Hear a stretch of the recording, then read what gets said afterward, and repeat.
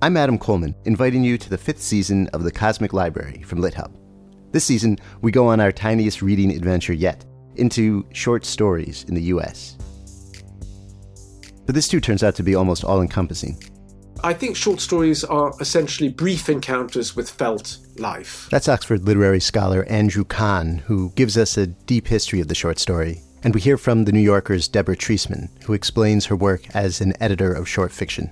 You know, if you are melding with another person, you don't turn that person into you, but you get to know the ins and outs of that person. So, and it's sort of like that. I always feel involved with the stories.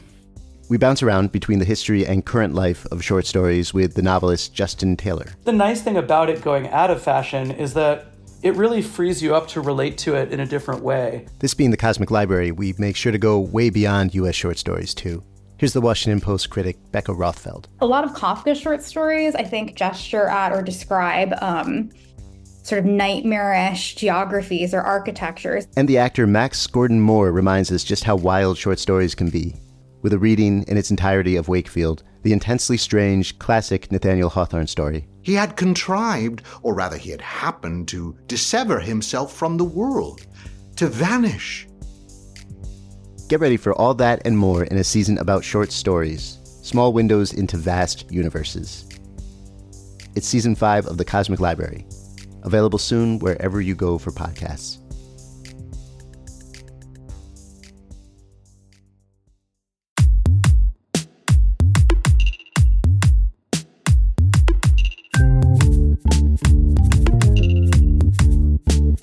Hello, this is the Fiction Nonfiction Podcast from Literary Hub, where we believe that every issue in your Twitter feed or on the evening news has already been tackled somewhere in literature. I'm Whitney Terrell, the author of the novel The Good Lieutenant. And I'm Vivi Ganeshanathan, also known as Sugi, the author of the novel Love Marriage.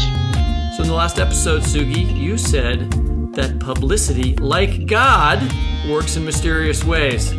But what about the God part of this thing? I was raised in a pretty seriously religious family. And another thing that's mysterious to me is how little contemporary American writers include faith in their work. It seems like mostly a thing of the past. Really? I kind of think God and religion are all over American fiction and all over fiction generally, just God everywhere. I mean, look, we'll talk more about this, but I think back to somebody like Flannery O'Connor, but that was a pretty long time ago. I think it's hard to find. Well, I'm going to kind of create a pretty huge carve out here because I think like Jewish American writers do address faith, and they are a giant part of the American literary tradition. And this includes contemporary writers like Eileen Pollock, who we've had on our show, or Hadara Barnadov, my colleague who's been on the show, Emily Barton, Nathan Englander. I mean, that list is giant, to me in a lot of ways compared to contemporary American writers who deal with Christianity. And since the two books we're looking at today are both about Christianity, we're going to end up focusing, I think, mostly there. Those two authors are, on the second half of the show, the Pulitzer Prize-winning Paul Harding, author of Tinkers and Enon, will be on to talk with us about his work and religion in American fiction. And on the first half of the show, we'll have R.O. Kwon, author of one of 2018's most electrifying debuts, The Incendiaries. The Incendiaries is an American Booksellers Association Indie Next #1 great read. The novel is a finalist for the National Book Critics Circle John Leonard Award for Best First Book and is nominated for the Aspen Prize and American Library Association Carnegie Medal. Kwon's writing has appeared in The Guardian, Vice, BuzzFeed, Noon, The Cut, Time, and elsewhere. She has received awards and fellowships from the National Endowment for the Arts, Yaddo, McDowell, the Breadloaf Writers Conference, and the Sewanee Writers Conference. She was born in South Korea and has lived mostly in the United States. Ara, welcome to the show. Hello, thank you so much for having me. Congratulations on the success of this novel.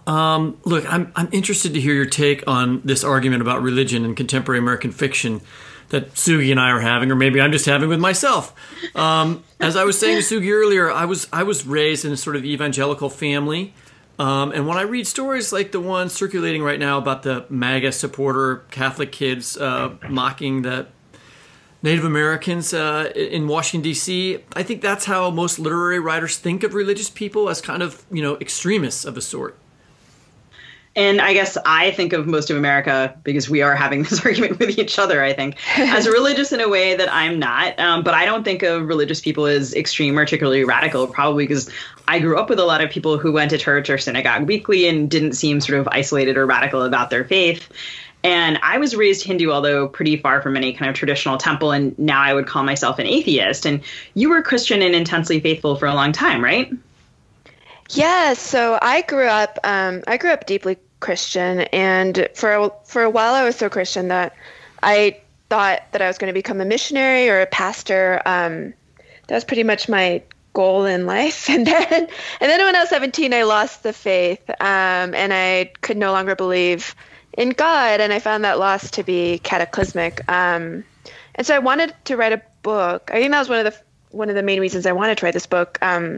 Is I wanted to write a book that could bring to life both how painful it was to lose a faith, but also how wonderful it was to believe. I wanted to give witness to the experience I had of religion, of God, which was in a lot of ways a joyful, ecstatic experience.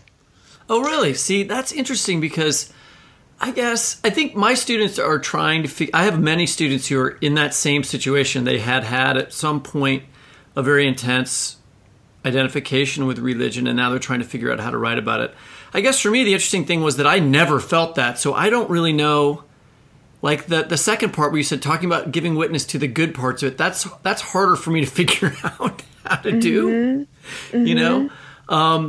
But I do feel like it's like, were there specific difficulties to that for you? Were there specific difficulties to writing about it? The positivity of religious experience. Like, I think writing about anything in a positive way is harder than writing about something in a negative way, just in general, you know? Yeah. And religious experience is it's not fly fishing or, I don't know, knitting. It doesn't have a physical product, right? Yeah. And so it's harder to transmit that kind of internal joy, I think. It's a hard thing to write about.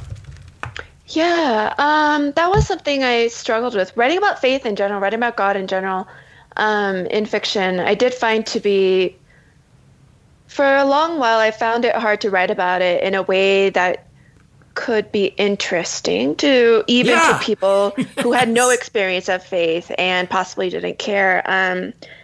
And I think over time, I found that the more I rooted the experience of faith in the body and in the physical world, the more I was able to write about it in ways that other people could understand or that could strike a chord with other people. So your book is built around three characters and their actions near and around in the campus of a fictional university called Edwards. And the trio of characters, for those of our listeners who haven't picked up this novel yet, and you have quite a treat in store for you. Korean-American Phoebe Lin, who's a former piano prodigy, and you were also a very serious music student for a while. And then the second character, from whose point of view much of the story takes place, Bible college transfer Will Kendall, who's Phoebe's boyfriend. And how'd you like John that to be your moniker? Hey, it's Bible college transfer Whitney. Well, it's like I'm trying to efficiently set this up here, Whitney. Well, the next one's going to be even better. And now, listeners, you have a sense of what it's like to write jacket copy. And John Leal, the leader of a cult which is called Jeja. Am I saying that right? More or less, Jeja, but yeah, pretty much. Okay. And Will and Phoebe have a romance, and John disrupts their relationship because he sort of is this like you describe your own rupture with faith as cataclysmic, and he sort of seems to me to embody that. So, let's hear. Sure. Okay, so I'll read just the first chapter at the start of the book. When Will. They'd have gathered on a rooftop in Knoxhurst to watch the explosion. Platt Hall, I think, 11 floors up. I know his ego, and he'd have picked the tallest point he could. So often, I've imagined how they felt, waiting. With 6 minutes left, the slant light of dusk reddened the high old spires of the college, the level gables of its surrounding town. They poured festive wine into big-bellied glasses. Handshaking, they laughed. She would sit apart from this reveling group, cross-legged on the roof's west ledge. 3 minutes to go. 2, 1. The Phipps building fell. Smoke plumed the breath of God. Silence followed, then the group's shouts of triumph. Wine glasses clashed together, flashing martial light. He sang the first bars of a Cheja psalm. Others soon joined in. Carillon bells chimed, distant birds blowing white, strewn like dandelion tufts, an outsized wish. It must have been then that John Leal came to her side. In his bare feet, he closed his arm around her shoulders. She flinched, looking up at him. I can imagine how he'd have tightened his hold, telling her she'd done well, though before long it would be time to act again, to do a little more. But this is where I start having trouble, Phoebe. Buildings fell. People died. You once told me I hadn't even tried to understand. So here I am, trying. Thank you so much, Aro. I love that opening section of the book. When Sugi and I were discussing this episode, I put forward the theory that most contemporary American writers aren't sort of. This is how I feel. Don't write a lot about religion, although a tremendous amount of the country is very religious. In the same way that sort of maybe earlier American writers had written about religion. I was wondering what you think about that. Sugi disagrees with me, which arguments are interesting. And how do you think about your book fitting into a tradition of fiction, taking on religious themes, or disrupting a tradition? Yeah, that's a great question. Part of what I found to be so hard about losing my faith back when I was 17 was I felt so desperately lonely. And it wasn't just that all my friends and family pretty much at that point were religious, so that was hard too. But I also couldn't find my experience of apostasy. I couldn't find it reflected in books. And I was pretty used to, as like a bookish, introverted teenager, I was pretty used to not feeling terribly understood by the world around me. But I was used to finding companionship in books. And so I think while I was writing this book, in some ways, I really wanted to write a book for that 17-year-old girl who felt alone, and to tell her that she was never that alone, and that she isn't now. So that was at the time. I couldn't really find books that grappled with the loss of God. But since then, I've come across more such books. But you're right that there aren't that many, at least from contemporary American writers. But I do love the way, for instance, I love the way Teju Cole writes about God. Okay. Much more elliptically in Open City, but in his Blind Spot, which is fantastic. It's a book of photographs with text that accompanies his photographs. Mm-hmm. Yeah. And he writes beautifully about faith. Marilyn Robinson's incredible, of course. She's kind of the gold standard contemporary American writer who has really dealt with that. Yeah, she writes so beautifully about faith and about believing, and in ways that never feel interfiction, in ways that never feel reductive or simplistic. And Sugi, you had a story in Plowshares that I absolutely loved. Thank you. K becomes K, right? Yeah. And that I thought also had a lot to do with faith and in profound ways. Yeah, I guess when Whitney brought this up, I wonder how much when we talk about religion in American fiction, we're thinking about Christianity. And also, I think for me, I sort of see it in subtle ways. And certainly in Maryland, I think you had in other places talked about Virginia Woolf. And then, of course, there's sort of Flannery O'Connor. And I think for me, it's a lot about space. And so the story that you're talking about, which is part of the novel that I'm working on, takes place partly in a temple and is also connected to kinds of political beliefs. And that was one of the things I most admired in The Incendiaries, the way that, and Laura Miller wrote about this as well in The New Yorker, like the ways that you were talking about political belief and religious belief and how those things align and don't align and make way for each other. But to me, it seems like that's so much a part of our discourse all the time that I guess I don't agree with Whitney, but it's definitely interesting ground to think about, because for me, like so much of, right, like I'm reading in English, which is like not the language of the people that I'm writing about. And so I don't know, like as I was reading your book, every sentence has, it's really deeply infused with the language of faith and the Bible and Christianity and arguments about those things. And I wondered if that was something that progressed from, say, earlier drafts onwards, or was that the voice of the book originally? Let's see. I love that. Well, thank you for saying that. That's really wonderful to hear. So when the book started, I spent the first 2 years going down what turned out to be a sort of a dead end. For the first 2 years, the book was told entirely from Phoebe's point of view, the woman who falls into the cult. And she just sort of wandered around by herself, meditating on the nature of an absent God. And that, it turned out, was not the book I wanted to write, at least not for a first book. And I really, or at least not for this book. And I really love wandering around meditative books. I love Teja Cole, as I said, and I also love like Sebald. But I found that once I started externalizing some of my novel's obsessions and my own obsessions with faith, and with the loss of faith, the book started coming a lot more to life. And so that was when the cult aspect started coming into the book, and the explosions.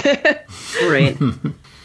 I guess what I was thinking about, and I have, thanks to doing this show with Sugi, and from her work, and from all the other writers we've had on, like S.J. Sindhu, who we've had on the show, or doing a show about Buddhist extremism in Sri Lanka, is, we're thinking about, I think America is going to think about religion there's going to be many different kinds of religion that are important in America, not just Christianity and Judaism, but I do still think that, people associate now today, talking about that mixture of politics and religion, associate a particularly Christian religion with extremism and fundamentalism and the far right. And I don't know if it's possible to pull those things apart. Like, for instance, that association did not exist if you're looking at Dostoevsky's work, right? He didn't associate Christianity with the far right extremist kind of ideology that we would associate it like Jerry Falwell Jr. with today. Does that make sense? And that's what I find is like seems difficult. Like, how do you make even a positive religious character, without dealing with this sort of thing that's grown onto Christian religion in America, and that we find so forward in our politics today?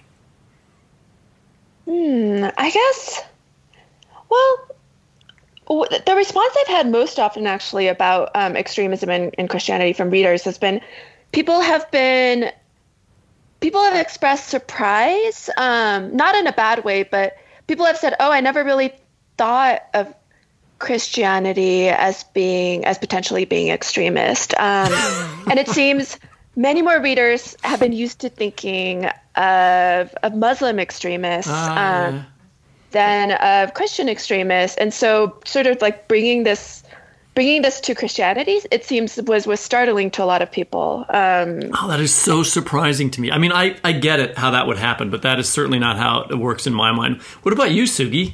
What is your association with extremism and Christianity? Well, I think, I'm just reminded of Marilyn, who always talks about, like our ability to very swiftly become ahistorical readers. Because, all you have to do is look at like the Crusades, right? I mean, there's so many instances of Christian extremism.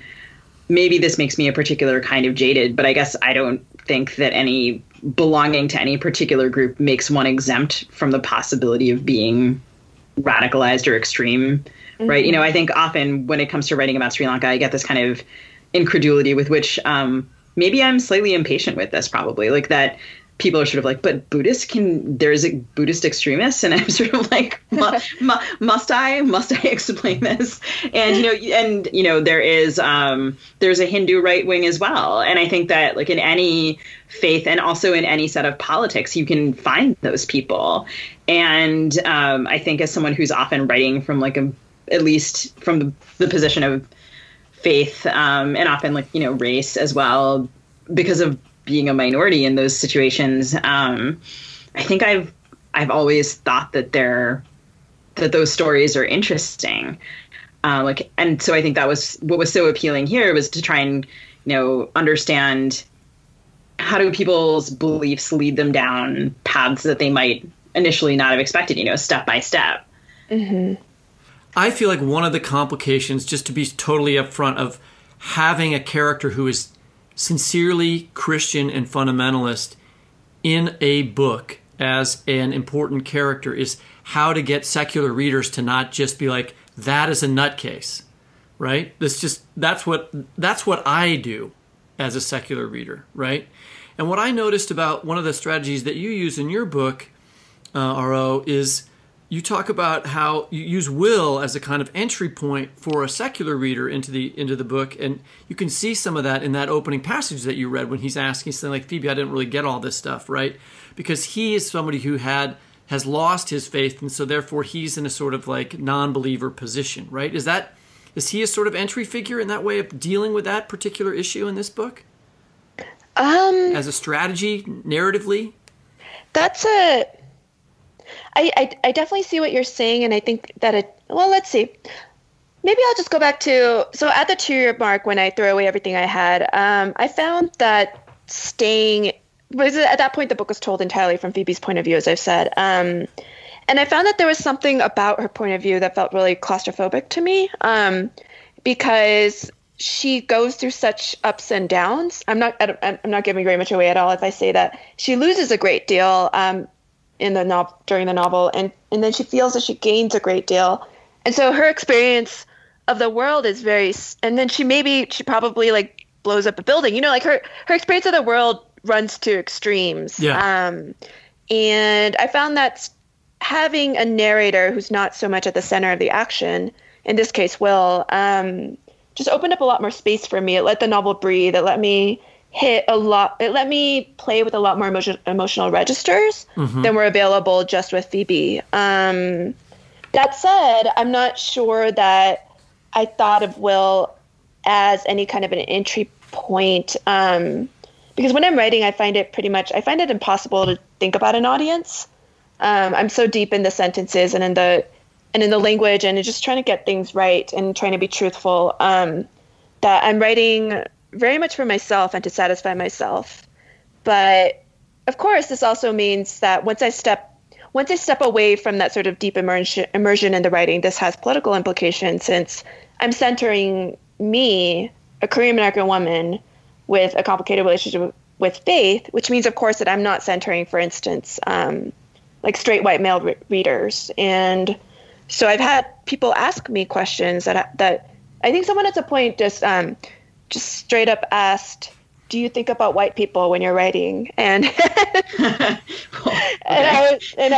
seems so weird, because there's lots of white people in this book. I don't get that. Yeah, and I was just like, well, I mean, I don't even remember what I said, but I was thinking, well, how often have you thought of Korean American readers while you're writing? But it's not what I said in the moment. But there are choices I make, narrative choices I make. Like there's a key part when when Phoebe's mother first addresses Phoebe as Haejin, which is her middle name, her Korean name. I never explain, oh, this is her middle name. It's her Korean name. It's what her mother calls her. It was important to me that I not explain something that was going to be incredibly obvious to any Korean Americans I could think of, any Asian Americans I could think of. I mean, in some ways, Whit, I think like what you're asking is kind of, right, you're presuming that the majority audience for literary fiction is secular. Yeah. Whereas I think that I have always presumed the opposite. That's interesting. Right, because like I've always presumed that, and I think like probably in some deep, intensely subconscious level, that that people wanted explanations. And then sort of the older I got, the more I was able to consciously answer the question. But I think like my instinctive, like as a kid response, right, is again from that minority position of, well, I have to presume that I have to, or I can presume, or I'm often faced with the reality that people don't understand what it is that I'm writing about. And then like, R.O., what you're saying is that sort of like making a conscious craft decision to not do that. And that being something that's not only about faith, but also in this case about race and ethnicity and nation. Yeah, in a lot of ways, Koreanness and being Korean American is very important to the book and to the characters. But I think you're right that race isn't sort of foregrounded. It's not, people aren't grappling with race on like every page. And there aren't any, for instance, there are never any like racial slurs that anyone's dealing with. I wanted to write a book that could reflect a little more of how I feel moving through the world, because sometimes I go like a whole day without remembering that I'm Korean, like I just feel like a person on this earth. It's much harder for me to remember to forget that I'm a woman, especially if I go outside of my apartment. But I do sometimes forget that I'm Korean American, that I do sometimes forget that people look at me and see and might see an other in a way that that could be hurtful. And I think I wanted the book to reflect that. The reason I'm talking about this secular audience thing comes back, I realized, to a lecture that McPherson used to give at Iowa, and he would talk about the Scopes trial.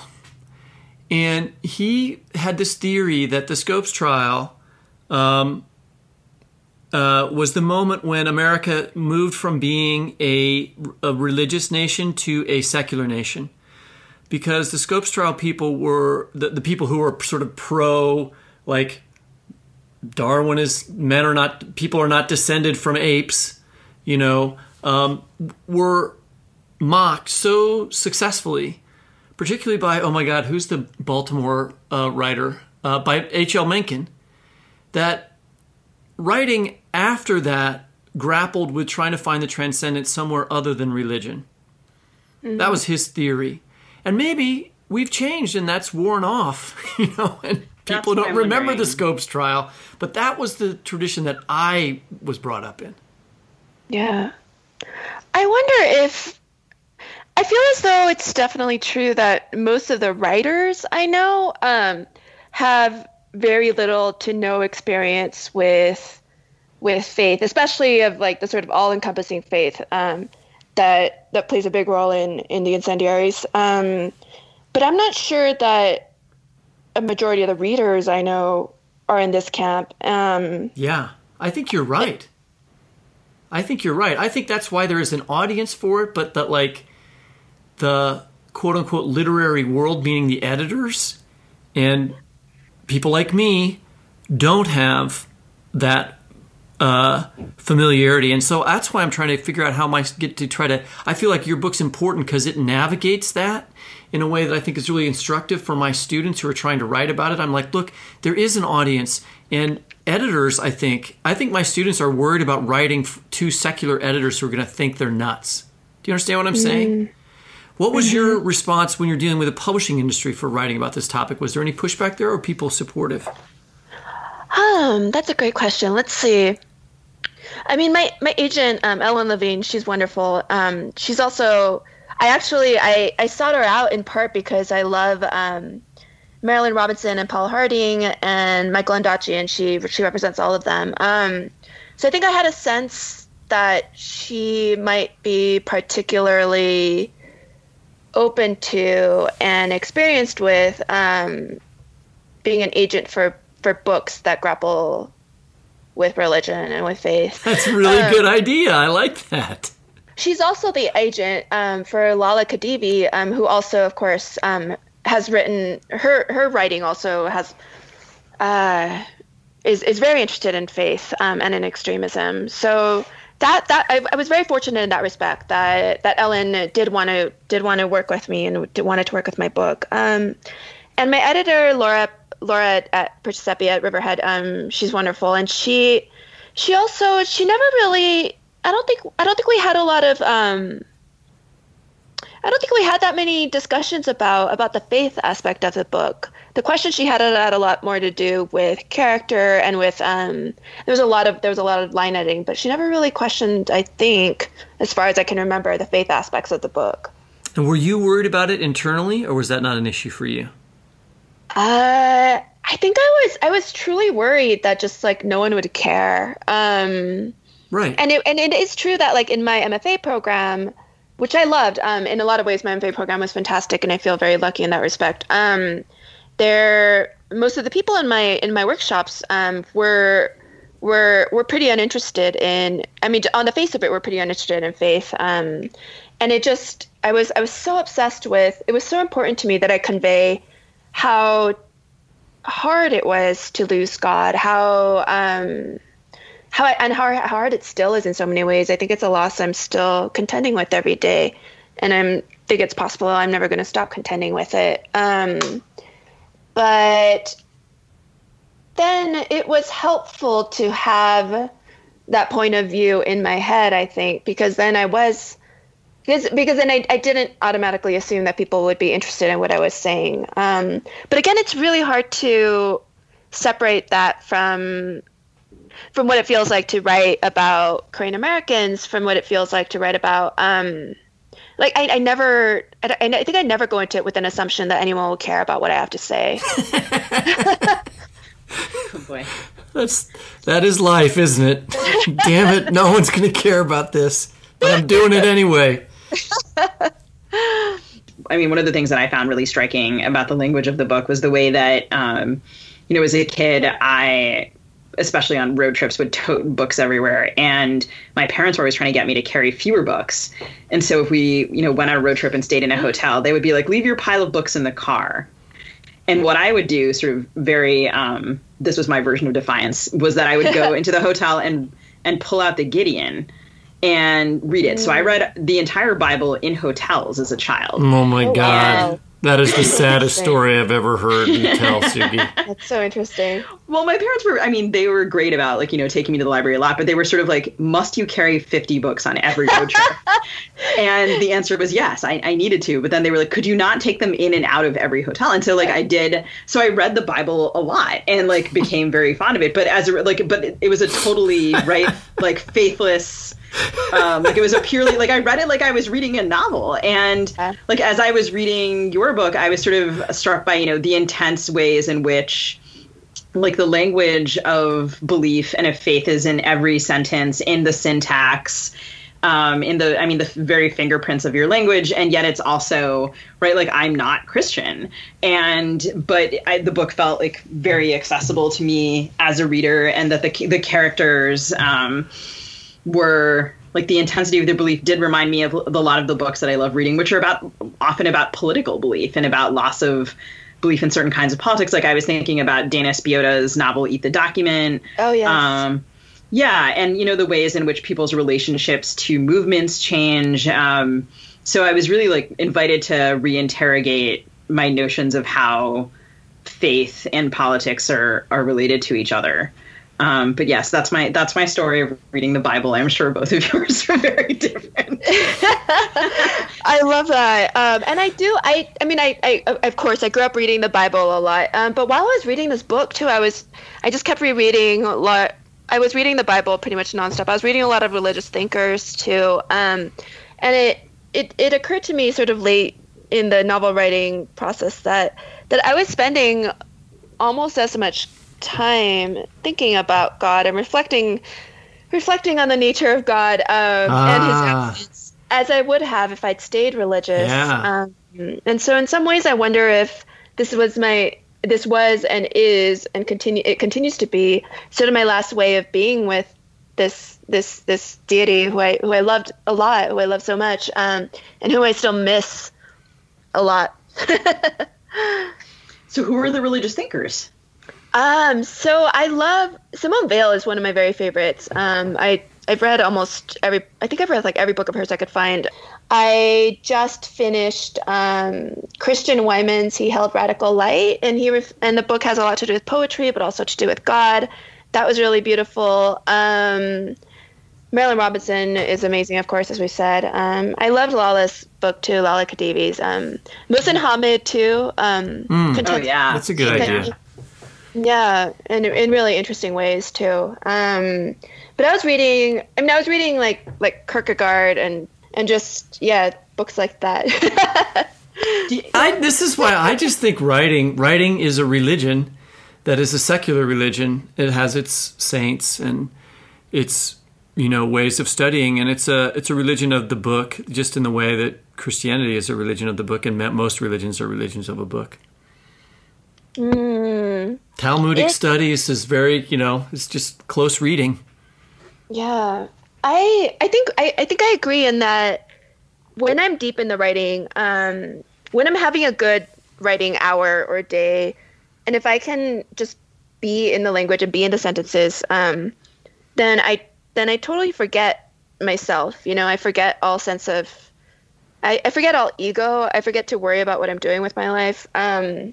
I don't have an appetite. I just lose all sense of the self, and that comes closer to than anything I've ever otherwise experienced to what it was like to be deeply faithful. Because when I believed, a lot of the ecstasy did come from those moments of forgetting the self. That said, it's not quite the same in that when I was religious, I believed it was possible to believe in joy that wouldn't have an end, which is no longer accessible to me. Mm-hmm. Well, Aro, it's such a treat to have you on the show with us. We really appreciate you joining us. Oh, thank you so much. Thank you for having me. This was great. Thanks so much for being here.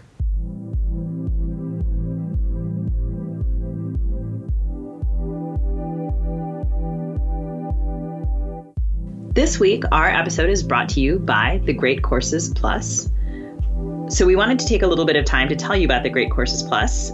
Reading, as our listeners know, opens us up to a world of new people, places, and ideas to explore. And with The Great Courses Plus, you have access to all of that and a lot more. It's an online streaming service, and it has just a huge variety of different topics. You can watch or listen wherever you are, wherever you want. It's totally portable, which I find to be hugely useful. And it has courses on a ton of different topics, Shakespeare, medieval Europe, mysteries of human behavior, photography. What are mysteries of human behavior, Suki? I think they're psychology. Is there an lecture on why I wanted to interrupt you there? That's a mystery of human behavior. The mysteries of Whitney's behavior, everyone. A weekly question. No, can I just say I want to talk about this mobile thing. Do you know what happened to me this week? What happened to you this week? Well, first of all, the Chiefs lost, so I can't listen to sports talk radio. And BuzzFeed blew this story about the president, so I can't listen to any podcast. Both things frustrate the hell out of me. And so what are you doing? Are you doing the Great Courses Plus? Great Courses Plus. I mean, I put it on my phone. I go for a 2-hour jog every day, and I was listening to lectures. I was listening to a great lecture just today about Philip K. Dick and Minority Report as part of their great utopian and dystopian works of literature series of lectures. So there's a ton of lectures in there, and it's right on your phone. I mean, you can watch these on video on your computer if you want, but I just switch to audio, put it on my phone, open up the app, and I can listen to any one of those lectures, and it's fantastic. So we know that the Great Courses Plus is a valuable option for you too, and we've arranged a special limited time offer for our listeners, which is a whole month of the Great Courses Plus for free. Way better negotiation strategy on our end than President Trump and the government shutdown. We actually got you something. Watch this course. So we are particularly highlighting the great utopian and dystopian works of literature, the one that Whit mentioned. There's also a ton of other options there. To get the special offer of 1 month free, you have to sign up through our URL, which is thegreatcoursesplus.com/lithub. That's thegreatcoursesplus.com/lithub. All right, so just remember, you can listen to these just like a podcast on your phone, which is what I've been doing all week. It is awesome.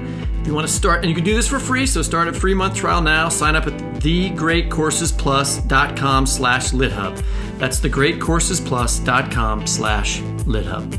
If you do it while running for 2 hours every day like Whitney, please send us an email at our podcast email and tell me, because just you guys, he's so disciplined. We want to see if we'll put it on Instagram.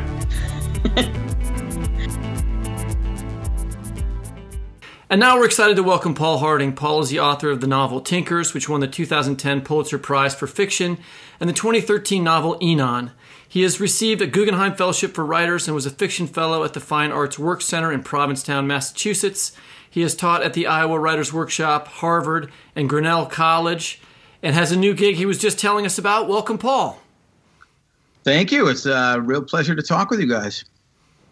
So Paul, Witt and I have just been discussing the way contemporary writers, mostly American but not all, deal with religion and the way that past American writers dealt with the subject as well. And so in Tinkers, a hermit named Gilbert presents one of the main characters, Howard Crosby, with a copy of the Scarlet Letter inscribed by Hawthorne. Is that your way of drawing a connection between America's religious and literary past and current day? I think it ended up being that. It was sort of a happy accident. It was not necessarily intended, but it proved to be, it proved to be consistent with itself, as my old teacher Marilyn Robinson used to say. I think that I thought of it as there being a kind of continuum. I'm very, very identified with Hawthorne and all those transcendentalists, and so it was a happy accident because it just so happens that Gilbert the Hermit in Tinkers lives in a part of Maine that actually is a land grant that Bowdoin College owns, and Hawthorne went to Bowdoin. So that's how it came up initially, and then it started to acquire more layers of meaning. I have lots of good feelings about Maine. I have a very good poet friend who lives in and is a park ranger in Acadia National Park. It's brilliant, yeah. And Christian Barter. Hey, Christian. So with R.O., we were mostly talking about the more fundamentalist, extremist version of Christianity that I associate with contemporary American Christianity. There's the Falwell version, the 700 Club version. But in an interview I was listening to with you from way back in 2009, Christopher Lydon called you a self-taught modern New England transcendentalist. And you were just talking about your love for the transcendentalists. Is that true of you? And second, could you talk about what transcendentalism is to you? Right. Yeah. Well, it's that line has quite a life. It made it into Wikipedia, right? I'm not going to quote it from Wikipedia. Yeah. I'm like, all right, I'll go find where this came from. No, that's funny. And Wikipedia for a long time had me down as one of Tanya Harding's cousins, which is not true, but boy, it would have been great. Oh, that was the entry that I wrote in. I'm sorry, I was just goofing around that day. No, but that's one of those kind of funny prophetic lines, it was true before I knew it was true, sort of. That the transcendentalists really were the first writers and thinkers, poets, just philosophers, and so philosophically, intellectually, and aesthetically, with who I read first read, and they really sparked that amazing moment of recognition. Like I didn't. When I started reading what their art and their philosophy, it wasn't like I was learning anything. It was like I was being reminded of things that I had always known. Transcendentalism resonates with me because of its focus on individual experience. Not sort of self-help or individualism, like it's all me attending to my own needs and my well-being, but just the examined life and placing value, the ultimate value, on experience, being mindful and just paying attention to individual experience and consulting your own soul and your own intellect and evolving just your awareness as a person. My father was a fundamentalist Christian, and so it was interesting. Like, I read the same books in college, and what I took from them was something totally different. Like, your take on it is so much more internal. Like, I looked at what I think I'll do is go to Alaska and find places where there's less people. Right. Just get away from people. That'd be much easier. Yeah. No, I know. I think that the transcendentalists were some of the most socially active and involved people in American history. And when you look into that group of Emerson and Fuller and just it keep widening the radius, and you very quickly get into things like women's suffrage and abolition. Abolition. The abolitionists were very closely tied with transcendentalism. And it's actually very, transcendentalism to me seems like to be very fundamentally democratic, because if the individual conscience is of the greatest value, then you are obligated to enable and help every person across whom you come to be free to examine their own experience without coercion or oppression. That's really interesting. I was when the earlier part of the conversation, I was telling Aro and with I grew up Hindu, but in the United States, pretty far from the traditional physical structure of temples, et cetera, et cetera. And I think like a lot of the way in which, I think like anyone in a minority kind of religious and racial position in the United States, I was sort of imbibing Christianity all the time in the ways that it was sort of around me, but also specifically in literature. And I think, I must have come to transcendentalism almost, of course, without realizing it, probably by reading like Little Women and Little Men and, Joe's Voice. When there's that, her ideal, the school of little boys.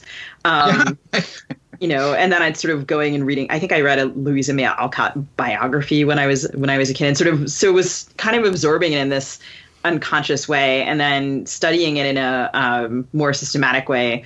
Came to appreciate the ways in which I got that actually through literature, and so I think about it. Right, of course, transcendentalism is this positive branch of American thought and writing about religion, and the Scarlet Letter is a critique of the more rigid and fundamentalist, or at the time puritanical view of religious experience. But Emerson was a minister's kid and became a minister also. Mm-hmm. And so I'm really interested to think about, all the transcendentalists, Thoreau, Hawthorne, Margaret Fuller, and the Alcotts grew up in a deeply Christian society. Right. So, if you were talking to little kintsugi with their copy of Little Men, how would you describe the connection between Christianity and transcendentalism? Oh, transcendentalism it's a direct. It directly arose from that specifically kind of congregational Reformed Protestant a tradition in which Emerson very prominently was immersed. It's interesting. One of the things that's fascinating about Emerson as a minister is that it's out of print now, but there's a 4-volume set of his sermons. People mention Emerson was a minister in order to get past the fact, in order to ignore it. And he has, close to 200 sermons, each of which he preached upwards of 12 times. And if you go back to these sermons, you have, the genesis of the American scholar and the divinity school address and all of these things. And people are, because religion is, this part of this kind of it's this antithetical side of this false dilemma between science and religion these days. So people are sort of scared away from thinking seriously about religion because they're afraid it'll make them stupid or something like that. But the tradition that Emerson comes out of, he in leaving the ministry to continue the writing that he did, and for which we all know him, is consistent with the tradition. Protestants put the protest in Protestant. There's a long tradition of Protestants for religious reasons leaving the institution of the church because it has become too calcified or whatever, and has become has fallen to groupthink or whatever, this kind of more fundamentalist kind of groupthink. And in doing that, it reduces that experience of the individual conscience examining itself. And so Emerson, I would argue, left the church in order to pursue religion and God more deeply, which you could argue Jesus did. Jesus was Jewish, and he said, well, it's getting a little uptight here, so I'm going to go, so this idea of, Protestants protesting is very anti-institutional, very democratic. It's interesting because the current form of the church that we associate with the far right in America, which is the most dominant form of Christianity right now, it seems to me like the most people follow this, is in its sort of like inflexibility so similar to the kind of Catholic dogma that Protestants were originally rebelling against. It seems like to me. Yeah. And it's like it's organized religion continually like calcifies itself, and Yeah, I mean, I think that's always like, I think that's every human institution is vulnerable to that. Right. But I mean, that's another part of the this long tradition of Protestant thought that is the Protestant theologian Karl Barth and his former student Dietrich Bonhoeffer, had this idea of religionless Christianity. They freely recognize that religion is a human artifact. It is a human construction, and as such is as vulnerable to fundamentalism, calcification, all that, as any other form of human thinking is, which means, just to say it's utterly vulnerable. The whole idea of just every single day you do have to kind of reinvent your relationship with your selfhood and your experience of your selfhood, and they put value on that because theologically speaking, yourself is God-given, so there's nothing more important, and it's an act of obedience to pay attention to your own experience.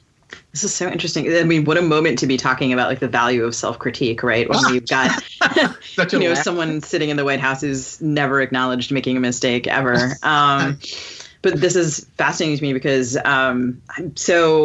American missionaries established a lot of schools in northern Sri Lanka, where my family is from. And it took me a really long time to understand that my attraction to certain kinds of literature had to do in part with a kind of historic that influence, actually. Yeah. Sure.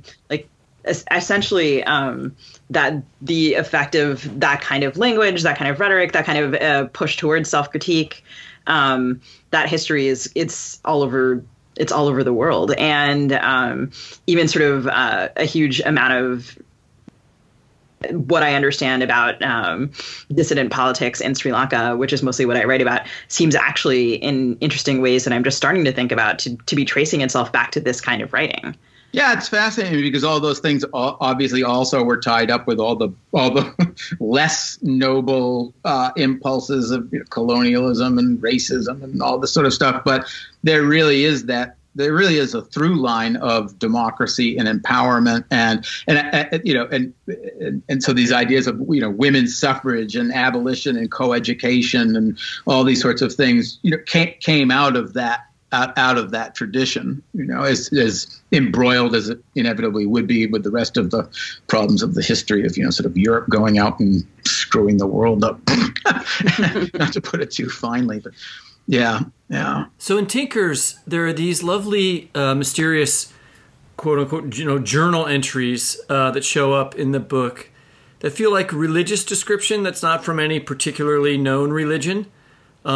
I like to imagine them as being sermons, the sermons that Howard Crosby's father writes in the attic but never gives to his congregation. But I don't know that that's the case. Maybe they're written by Howard himself or by George, or maybe you can tell me who they're written by. But whoever the author, they seem to push toward a kind of transcendental experience that's like outside the doggerel of organized religion. Is that your sort of one of your characters groping toward this kind of transcendentalist understanding? Yeah, I mean, those passages are interesting. I mean, from the author's perspective, they were these strange passages that would come up almost as like contrails or after images of the sun. After I would spend a week working on a scene, the literal actual scene that occurred, and then a day or two later, it's like I would be seeing sunspots, kind of like these weird vapor trails, very impressionistic, very lyrical, impressionistic.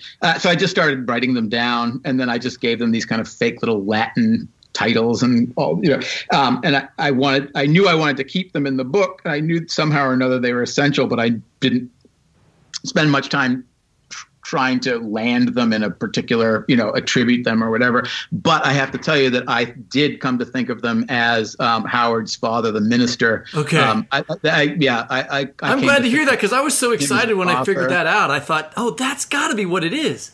Yeah, and I mean, that's one of those cool things where I figured it out, and so I just figured if I figured it out, everybody else will figure it out. You know, that sort of, I mean, it's always lovely to just leave connections to be made by the reader. But those passages were, yeah, I mean, I think that's right. I think they're kind of mystical and incantatory. I think they're also very experiential, you know, in that they're impressionistic. It's just sort of almost like, you know, I was a drummer in a former life, and kind of obsessed with musical improvisation. So they were, when I composed them, they were like improvisations based on the knowledge gained from writing the literal scene. Consistent with transcendentalism, I've been reading a lot of phenomenology lately. You know, Edmund Husserl, and the idea of these visions. They're visions, and I describe the visions. I describe the experience of them, but there's no explanatory impulse. The visions don't explain anything. They are just valuable in and of themselves as experiences. You know. So related to that, there's a section where Howard states his view of the soul to Meg, who's his late in life partner. And I wonder if you would read that for us. Sure, I'd be glad to. One January night in 1972, Howard's attention strayed from the book he was reading in bed. He imagined his own sleeping form, imagined that if one could pan back from the peaceful face to a bird's eye view, one could see the supine figure floating not upon the vastness of a dark ocean of sleep, but reposing in the vastation itself, the soul, or whatever name one cared to give it, divested of the body, so that what seemed reposing body was simply the most likely image of the whatever named soul, freed of its salt-like seawater evaporating in the sun, so that the actual body, resting in bed, sighing, mumbling, came to be more like a scurf, more like that saline column of myth, while the soul, or whatever one named it, reattached itself in some way to the actual thing of itself, like a shadow, as if when his waking self walked down the street on the way home from work, the shadow he made of man with a paper bag holding 6 oranges under one arm and a small bouquet of lilies beneath the other was some reduced version of himself, which, freed from its simple 2 dimensions, defined by an obscurity of light, a projection of dark, would be autonomous and free to move independent of the silhouette cast by the man, and which, for all he knew, when the sun went down and the lamp was turned down, when all light, in fact, was removed from possibly coming between the body and the planes and the surfaces upon which its form might be projected by sun, lamp, or even moon, actually did.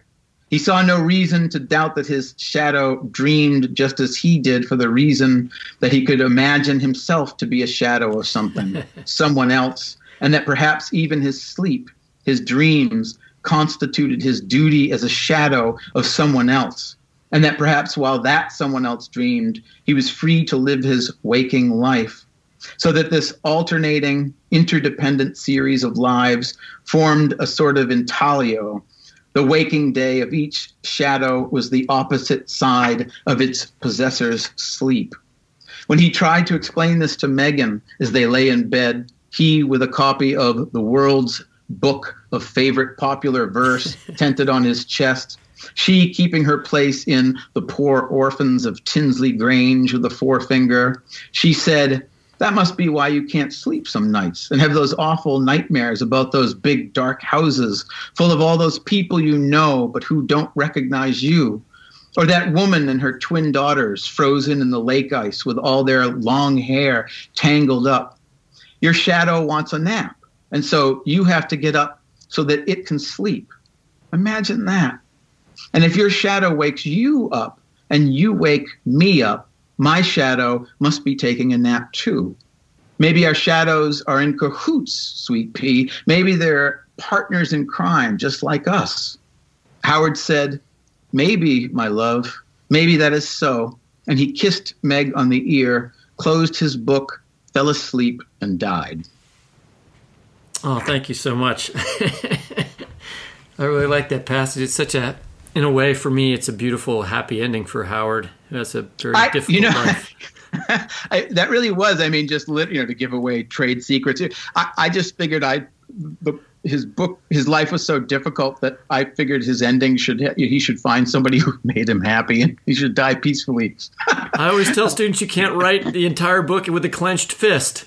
Right. Yeah. That's exactly. And Marilyn Robinson, one of my teachers, always says, "Why are you afraid to be nice to your characters?" I catch myself, like sort of grinding away at them, thinking, "Geez, let's you should have some joy in your life." I feel like there's this tendency to or openness to understanding in this family, the Crosbys. In Tinker's, Howard is deeply in love with his father despite his oddness or his difference from society. And that's in part because his father's open to religious experience. And in Enon, it's about the same family, of course. And I wonder if you felt like the same gift of understanding, or maybe it's a curse, is passed down to that novel's main character, Charlie Crosby. Yeah, I mean, there's the family resemblance. They share the same DNA. And I think when you get into these, the most profound states, aesthetic or intellectual or mystical or religious states of just considering what it is to be a human being, you very quickly pass over the threshold where actually explanation or understanding kind of are no longer available to you. To understand something or to explain something would essentially constitute necessarily explaining something away or being reductive. And so talk about Charlie Crosby and Enon. I just think this great tragedy has befallen him, and he, consistent with his family and the tradition, the culture, and everything, pays just the very closest attention to his own experience as a way of just trying to trying to find some sense in it, trying to describe it for himself in a way, almost to make, as I think of Tinker's, is George, the character who's dying, who's passing away over the course of the book. He's trying to make a portrait of his father. He's trying to remember his father, trying to describe, and it's sort of like portraiture, because that in itself is valuable. And I think that Charlie is trying to negotiate these different versions of his memory of his daughter, in order to find where the value is, and to try to make some sort of coherent portrait of it, if not necessary to understand it.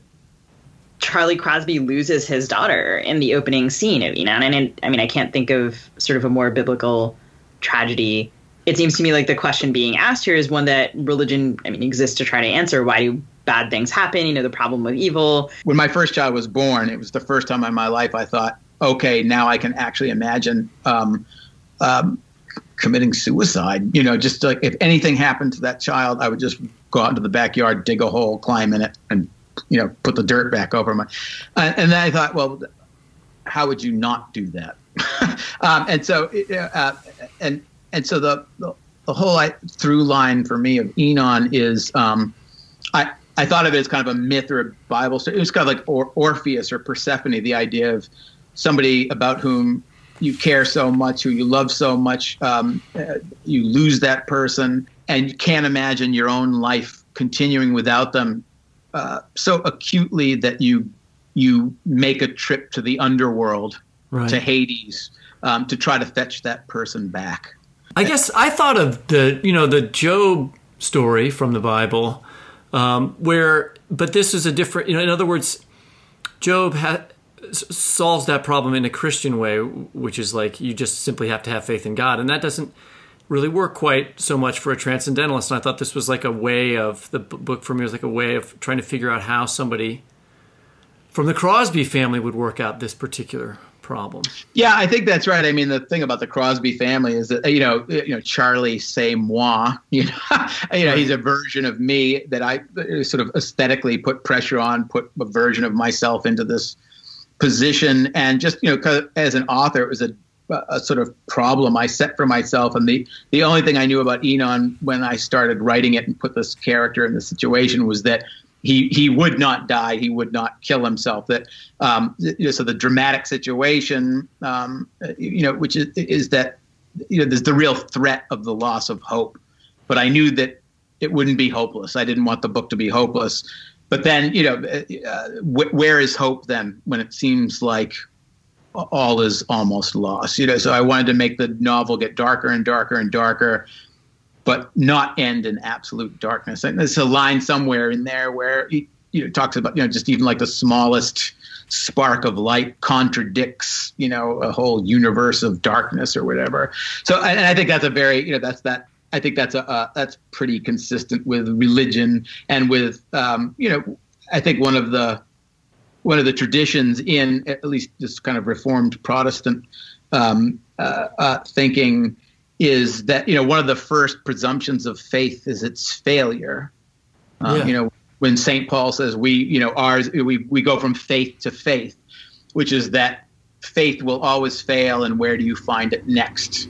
And the idea that the second you say I have faith is the moment you've lost it, basically. Well, the book is named the name of the town, which is the name of the book, is a reference to also a biblical place where John the Baptist did his first baptisms. Is that right? Am I getting that right? Right. Okay. Yeah. So there's rebirth there in a certain sense. Yeah, and I think I sort of think he does it. And I mean, again, that's sort of like it's not giving anything away. It's not even symbolism. It's as literal as can be. I mean, the way, one of the things that sort of wakes Charlie up is he ends up in cold water. It's like it's a baptism. It's there's nothing sort of deep. I mean, it's deep, but it's not. There's nothing hidden about it. It's he sort of resets and sort of looks at the world, is able to sort of gets enough traction to sort of look at the world in a slightly different way. And I think of it as he ends up doing the right thing, not because he wants to, not because it's personal, but because it's the right thing is it contains its own value within it. So Paul, sort of going off of this, could you maybe read to us from Enon? There's a beautiful part towards the end where Charlie remembers the night right before his daughter died, and that connects him to George Crosby from Tinkers. Sure. The night before Kate died, I woke up from a dream about an immense house filled with relatives from a dozen generations. It was the beginning of September, and there was a heat wave, and we didn't have any air conditioners. Susan's and my bedroom was located at the front of the house. There were two windows in the room, one facing the side yard, which looked out into the foliage of a large beech tree, and one facing the front lawn. I had opened both windows, hoping for a cross breeze, although the air was completely still, and I had angled an oscillating fan between the stool and sash of the side window so that it would draw in air that had been cooled by the tree and push it through the room over our bed. I think I knew that the tree did not cool the air, but the idea was appealing. When I awoke, the fan had tipped back against the screen in the window and was making a sound like an animal trying to claw through the screen as it tried to rotate back and forth. I sat up and gulped at the glass of water on my bedstand. Susan did not stir. She flourished in the heat and slept deeply. My T-shirt and my hair were damp with sweat. My pillowcase was sticky from sweat on both sides, more like a sponge than a pillow, I remember thinking, groggy, grumpy. It struck me at that moment that the room in which I'd last been in the house in my dream was a vast conservatory with high vaulted ceilings made of glass and aluminum, built-in bookcases full of old leather-bound books, and lots of red leather chairs and couches, like in the lobby of a grand hotel, all of which seemed to have immense potted ferns looming up behind them, shading them with green canopies of fronds. I crawled forward to the end of our bed and propped the fan back up on the windowsill and stuck my face in front of it. The currents of air broke against my damp skin and made the hair on my neck and arms prickle. Torpid, I crawled off the bed and knelt at the back window and looked out into the night. The air was perfectly still, not so much as a leaf on a tree rustled. The yard seemed timeless, and it struck me that the wind moving the trees and the grass and the clouds was what usually gave the sense that time was still moving, that the world was still moving, that the wind was a mechanism, something like a clock. Or the trees and the clouds were the clock, and the wind, the power released from some immense solar spring uncoiling in space. I thought my grandfather might have liked the idea of a clock made of clouds and wind. Thank you so much, Paul. So, why are there so many fundamentalists today and so few transcendentalist-loving authors like you? I've thought about this, actually. You know, I mean, I think that fundamentalism is an opportunistic phenomenon. You know, I think that it's a kind of simplistic, reductive way of thinking about whatever subject you apply to which you apply your attention. You know, so there are, you know, religion can be thought of in a beautiful, transcendental, aesthetic, sophisticated way, and it can be thought of in an overly literal, reductive, fundamentalist way. The same way, by the way, that science can be thought of. You know, when people say, "Oh, I believe in science over religion," and you know, people basically just take science and turn it into this weird monolithic category and act as fundamentalistic about science as other people do about religion. So I think it's a common human peril to be fundamentalistic. We need to set up some transcendentalist reading rooms, like the old Christian Science reading rooms or something. Right. Some copies of Margaret Fuller around. Yeah, and I you know, and I mean, I also think too that transcendentalism is a much safer word to use now, because I think in this idea, you know, people equate religion with, you know, being very simplistic and being superstitious, and it makes you stupid, and we're all past myth and, you know, very materialistic kind of thinking, and so people are just even embarrassed to look into it. I mean, in my opinion, I think that is just a particular stripe of the, you know, classic old kind of elitist, classist, racist, you know, type of thinking. You know, this idea that metaphysics is sort of navel gazing or romantic or intellectually flabby or something.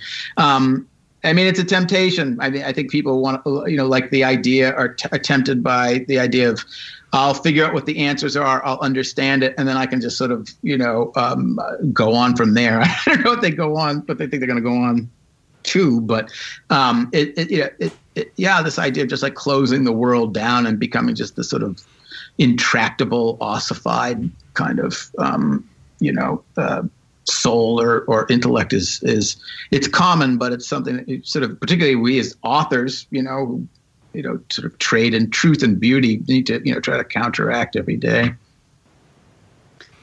And on that note, Paul, we're going to thank you very much for coming to talk to us. Oh, thank you. It was a great pleasure. I wish we could go on forever.